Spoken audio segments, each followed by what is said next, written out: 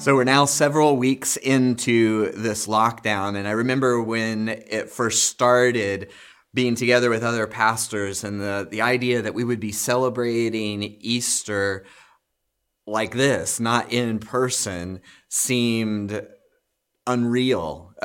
Certainly an Easter celebration unlike any that we've ever experienced before, a digital Easter. And now, several weeks into it, this is exactly what's happening. We're celebrating Resurrection Sunday virtually, for the most part online, or in person in our little pods and quarantines and rooms of isolation, as it has been described. But at this point, people are feeling different things. For some, it seems very frustrating because businesses are struggling. People have lost their job. The economy is being impacted, and it introduces a lot of fear and uncertainty and insecurity. And there are some people that feel like maybe wondering if this is necessary, if the people who are making the decisions are making wise decisions, or if perhaps on the other side, people are thinking, well, we should have done more and should have done it earlier. There are all kinds of different opinions and perspectives out there. There's the desire to return to normal, the frustration and uncertainty of not knowing when that will be, when we will be able to return to normal. And people are feeling all of these different emotions, having all of these different concerns and thoughts. And throughout this whole time, our message and the series that we've been in has been about how God is in control. And almost from the very start, this was kind of the theme, that God is in control, and I'm convinced that He is going to use it for His glory and our good, for His glory and our good. And in order to believe that, and in order to work within that framework, you have to trust. You have to trust God. And in fact, that's going to be our theme for today. That's what we're talking about, trust. We may not be able to trust our perception. We don't know exactly what's happening with this disease. Maybe we have great trust in the people who are making decisions at the local, state, and national level. And some may wonder if that's the case. But here is the thing that I know, that we can trust God, that God is in control. And whatever we are going through, He is going to use it for His glory and our good. And in fact, that is the confidence that we can all have as we go forward, that Jesus knows what He's doing. Because sometimes we don't know what we're doing. We're not sure. We don't have confidence in people who are making decisions. But here is what we can have confidence in. Jesus knows what He's doing.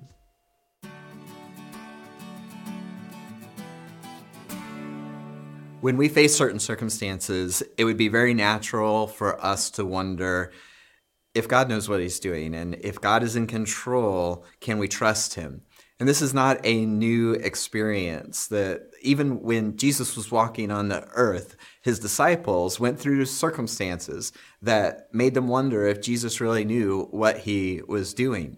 One such story is told in John chapter 11, where it tells the story of Lazarus. It says, a man named Lazarus was sick.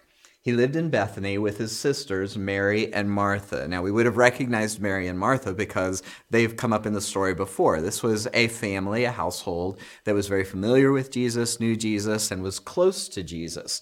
So as a result, the two sisters sent a message to Jesus telling Him, Lord, your dear friend is very sick. Now, this is what we would expect when you've got somebody who knows Jesus, knows His ministry, knows what He's capable of doing, and somebody that cares about them, somebody that He cares about, somebody that they care about is sick. So they send the message, and it says when Jesus heard about it, He said, Lazarus' sickness will not end in death. This is good news, and He's proclaiming to His disciples, look, Lazarus, our friend, is sick, but the end result, the end of the story is not his death.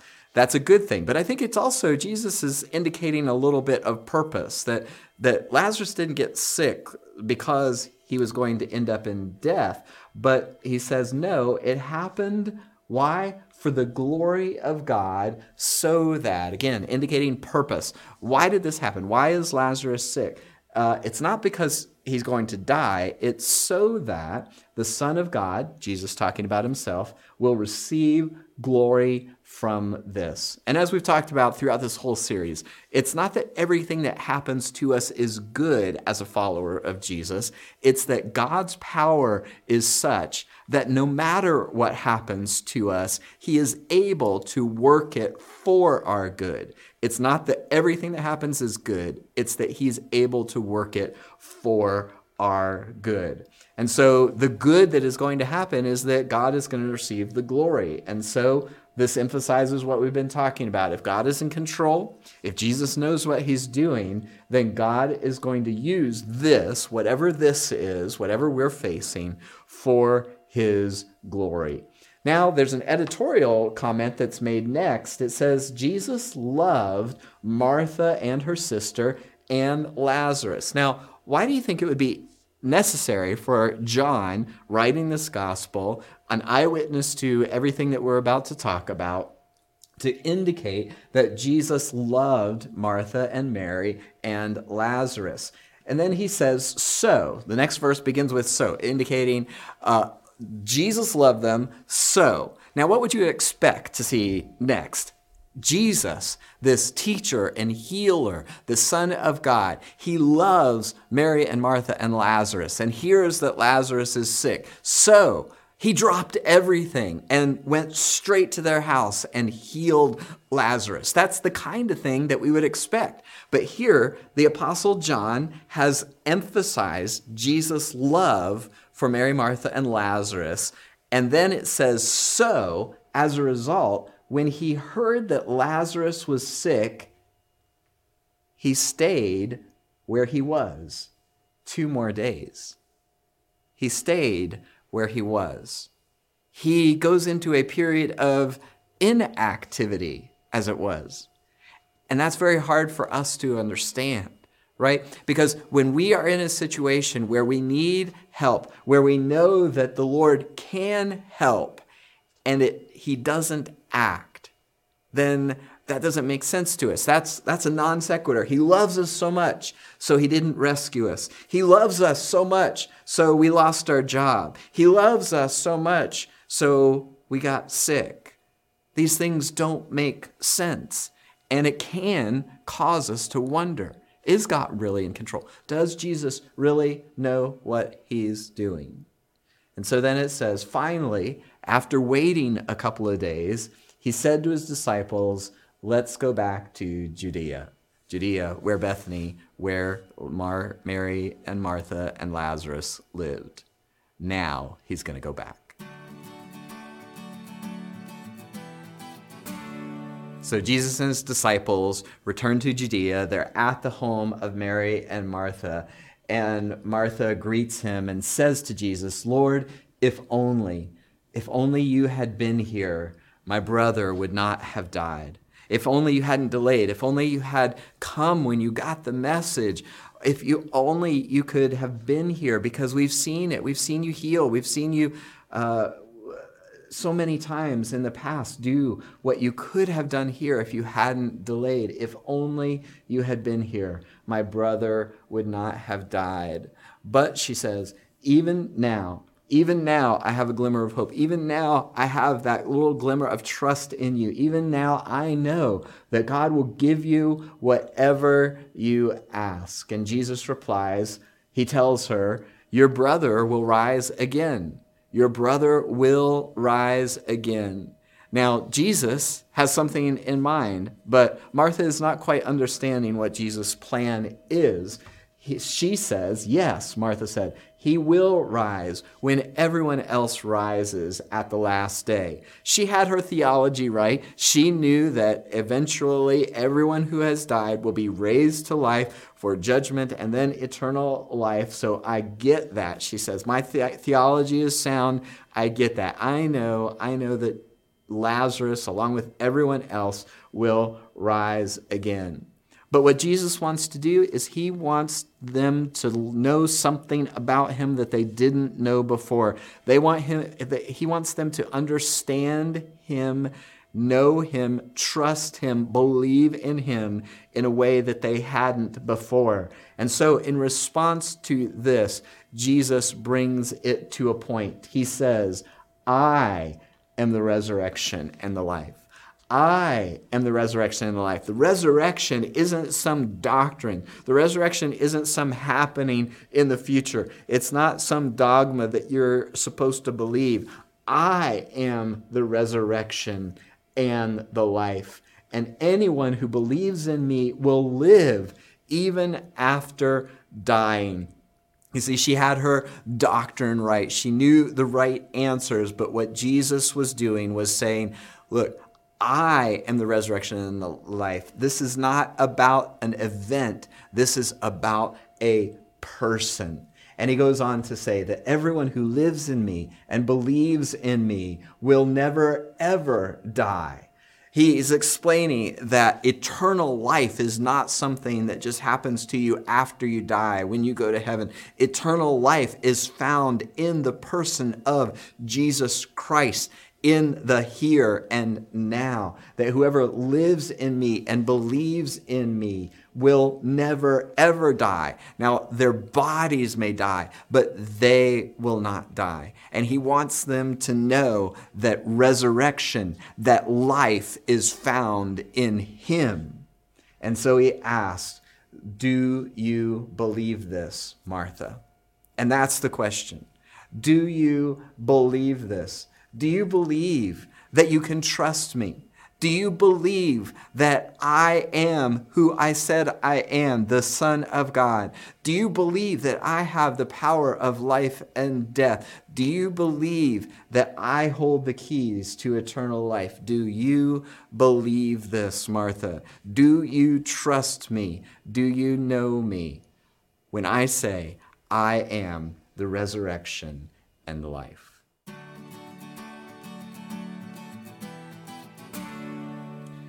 Now I want to fast forward a little bit to the Gospel of Luke, chapter 24, beginning at verse 36. Now, this is a after the cross and resurrection appearance of Jesus. The story of Lazarus was happening towards the end of his earthly ministry before the cross. This is happening right after. And in fact, Jesus has begun appearing to the disciples. He's appeared to two disciples as they were walking on the road to Emmaus. And now the disciples are gathered behind closed doors talking about this experience, trying to make sense of what's going on. And just as they were telling about it, Jesus himself was suddenly standing there among them. "Peace be with you," he said. But the whole group was startled and frightened, thinking they were seeing a ghost. You see, the disciples, despite everything that Jesus had taught them, everything that he had said, every way that he tried to prepare them, it was still so far outside of their experience and expectation that Jesus would rise from the dead, that they still were trying to make sense of it. They didn't expect it. They didn't make it up. They experienced something that they did not see coming. The women went to the tomb on that Sunday morning preparing to prepare a dead body, not expecting to find an empty tomb. And the disciples, even after Jesus starts appearing to them, are still trying to make sense of it. They were startled and frightened, thinking they had seen a ghost.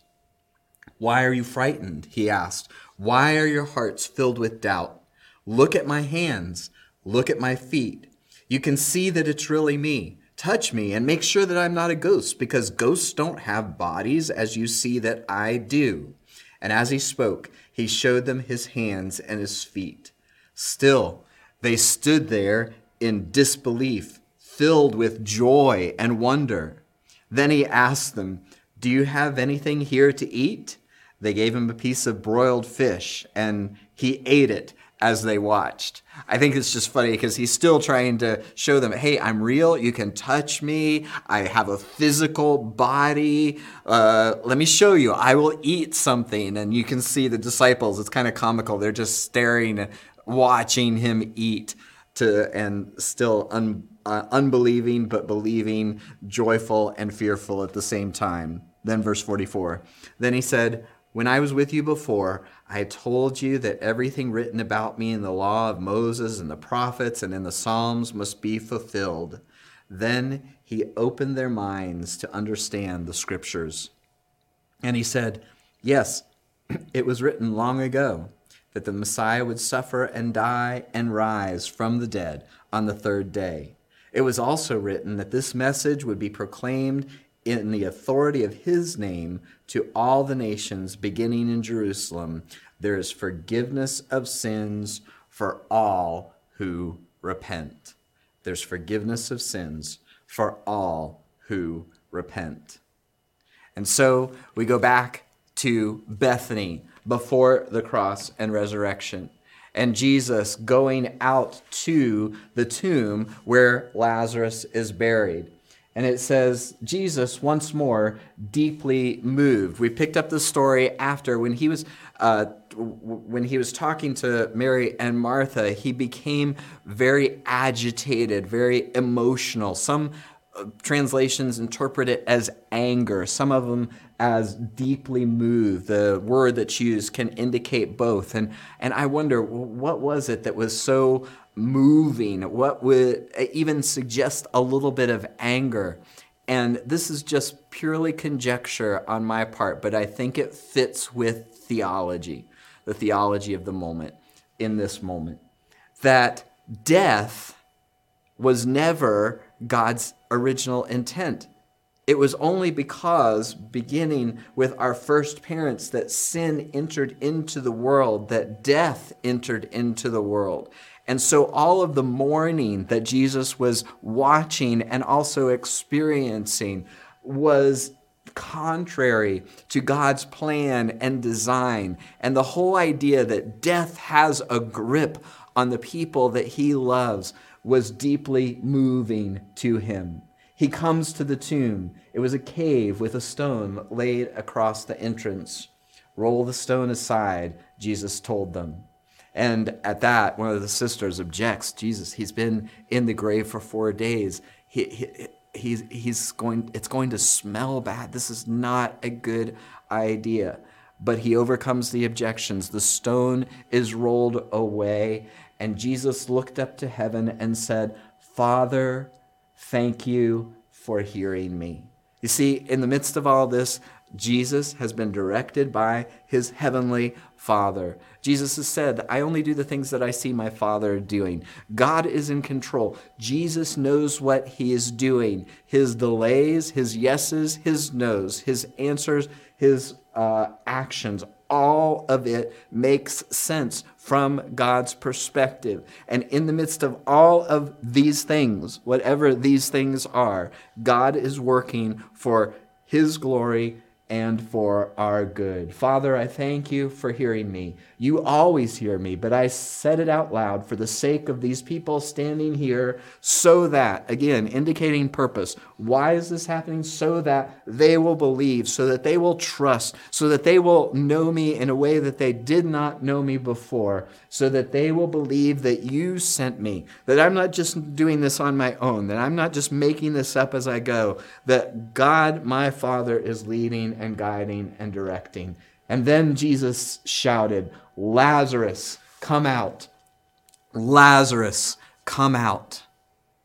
And then, as everybody's eyes are on Jesus, and then to the entrance to this cave, the dead man came out. His hands and feet bound in grave clothes, his face wrapped in a headcloth. Interesting, again, an eyewitness testimony. How do we know that this is the case? Because John was there. He was watching it, and includes the detail that Lazarus was still wrapped in those grave clothes. And then Jesus told them, unwrap him and let him go. Unwrap him and let him go. And perhaps part of the reason why you're going through this, whatever this is, the reason that you're having all of these questions, so that God in the midst of this is trying to do something with you. He is trying to take you to a place that you would not have gone otherwise. He's trying to tell you something about himself that you would not have learned otherwise. He wants you to trust him in a way that you would not have trusted him if you had not gone through this experience. And he is perhaps trying to set you free in ways that you have not been set free before. He is encouraging you to come out of that grave, and he is saying, unwrap him, unwrap her, let her go. Unwrap him, unwrap him, and let him go. He wants to free you. He wants to bless you. He wants you to know him, the resurrection and the life. Again, the question, everyone who lives in me, Jesus said, and believes in me will never, ever die. Do you believe this? Do you believe this? And in fact, maybe that is the whole reason that the whole purpose that God is working in your life. That if all of this, whatever this is, would not happen, then perhaps you would not be sitting here listening to this right now. If all of this were not happening, perhaps you would not have heard the message of Jesus with the ears that you're hearing it now, having gone through this experience. And maybe one of the ways that he wants to bless you and reveal himself to you is as the resurrection and the life. He wants you to come to him in repentance. When you say yes to Jesus, you are saying no to your former life. You're saying no to the self-directed life. You're saying no to your calling your own shots and saying yes to him. Yes, I need forgiveness for the sins I've committed. Yes, I need my guilt washed away. Yes, I'm tired of doing things my own way. I want to follow you instead. Do you believe in me? Do you trust me? Will you follow me? Will you surrender to me? Say yes to Jesus right now. If you're following along and listening on our Church Online platform, there's an opportunity for you to click that button that's the equivalent, the digital equivalent of raising your hand, saying, yes, I'm committing my life to Jesus. Yes, I'm surrendering my life to Jesus. I want my guilt and sin washed away, and I want the forgiveness and life that is found in Jesus. And if that's you right now, then go ahead and click that button. If you're watching this at another time, you can text yes to our church number, 603-225-2550. And that will be your way of indicating that you are saying yes to Jesus, yes to his forgiveness, yes to his leadership and lordship in your life. Yes to Jesus, who is the resurrection and the life. And beyond that, God has been working through all of this in various ways. We've seen more and more people saying yes to Jesus. Our reach as a church, as we have stopped meeting, has, I believe, actually expanded. There are people who are watching this right now who would never show up at Red River Theaters on a 10 a.m. Sunday morning, but now you are a part of our church because of our having to adapt to this situation. And we've seen over and over again how God has used this for his good. For our good and for his glory. When we started out as a church, it was our design and desire to be a multi-site church, that we would just start here, but that we would expand and that we would be able to have first small groups and then congregations of people in an ever-increasing geographical space. And now we've become, like so many churches going online, an omni-site church where it's everywhere. Because if you can get online, you can participate in church, and churches all over the place are expanding their reach. I used to think, wouldn't it be cool if you could have church in a storefront with just glass on the front, so that even as people walked by or drove by, they could see what was going on. Now, everybody can be a part of church. And over again, we see this multiplying because Jesus is everywhere, and he is making his presence known, and he is impacting lives everywhere. You've heard me talk about the Church Online platform that we're using. That was designed, bought, and paid for by a church, and then they turned around and made it available for free to churches all over the world. And in the last several weeks, they've seen, I think, a fourfold increase in the number of churches that are using the Church Online platform, going online. And that's just a small portion of the churches that are transitioning to online ministry. Their reach is expanding. The gospel cannot be chained. Jesus is the resurrection and the life, and we are celebrating an Easter like none other before.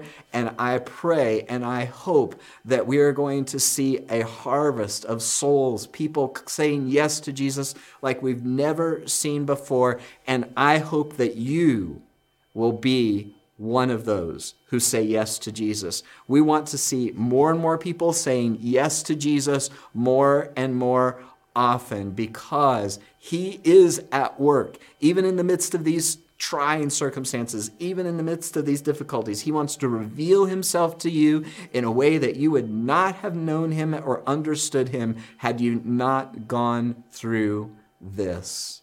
Now, I want you to watch this song. This is not from our church, but from Life Church, the ones who provide the Church Online platform. It's a new song written by the musicians in their church. Over the past couple of weeks, I've encouraged you to recommend songs that have been meaningful to you. This song I ran across in the first week of this lockdown, and it's just been on repeat on my devices and in my mind that whole time. It's called Heavens All Around. The idea that the church is breaking out of the walls that it used to constrain it, and that Jesus is making a difference, and that heaven is right here among us. And by saying yes to Jesus, you can be included in God's family. You can be a citizen of heaven. Heaven's all around, and I want you to be a part of it.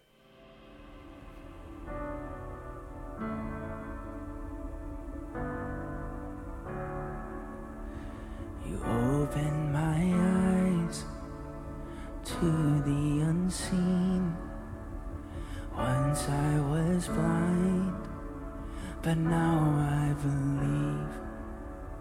You tore down the walls that kept us apart. What seemed like the end was only the start.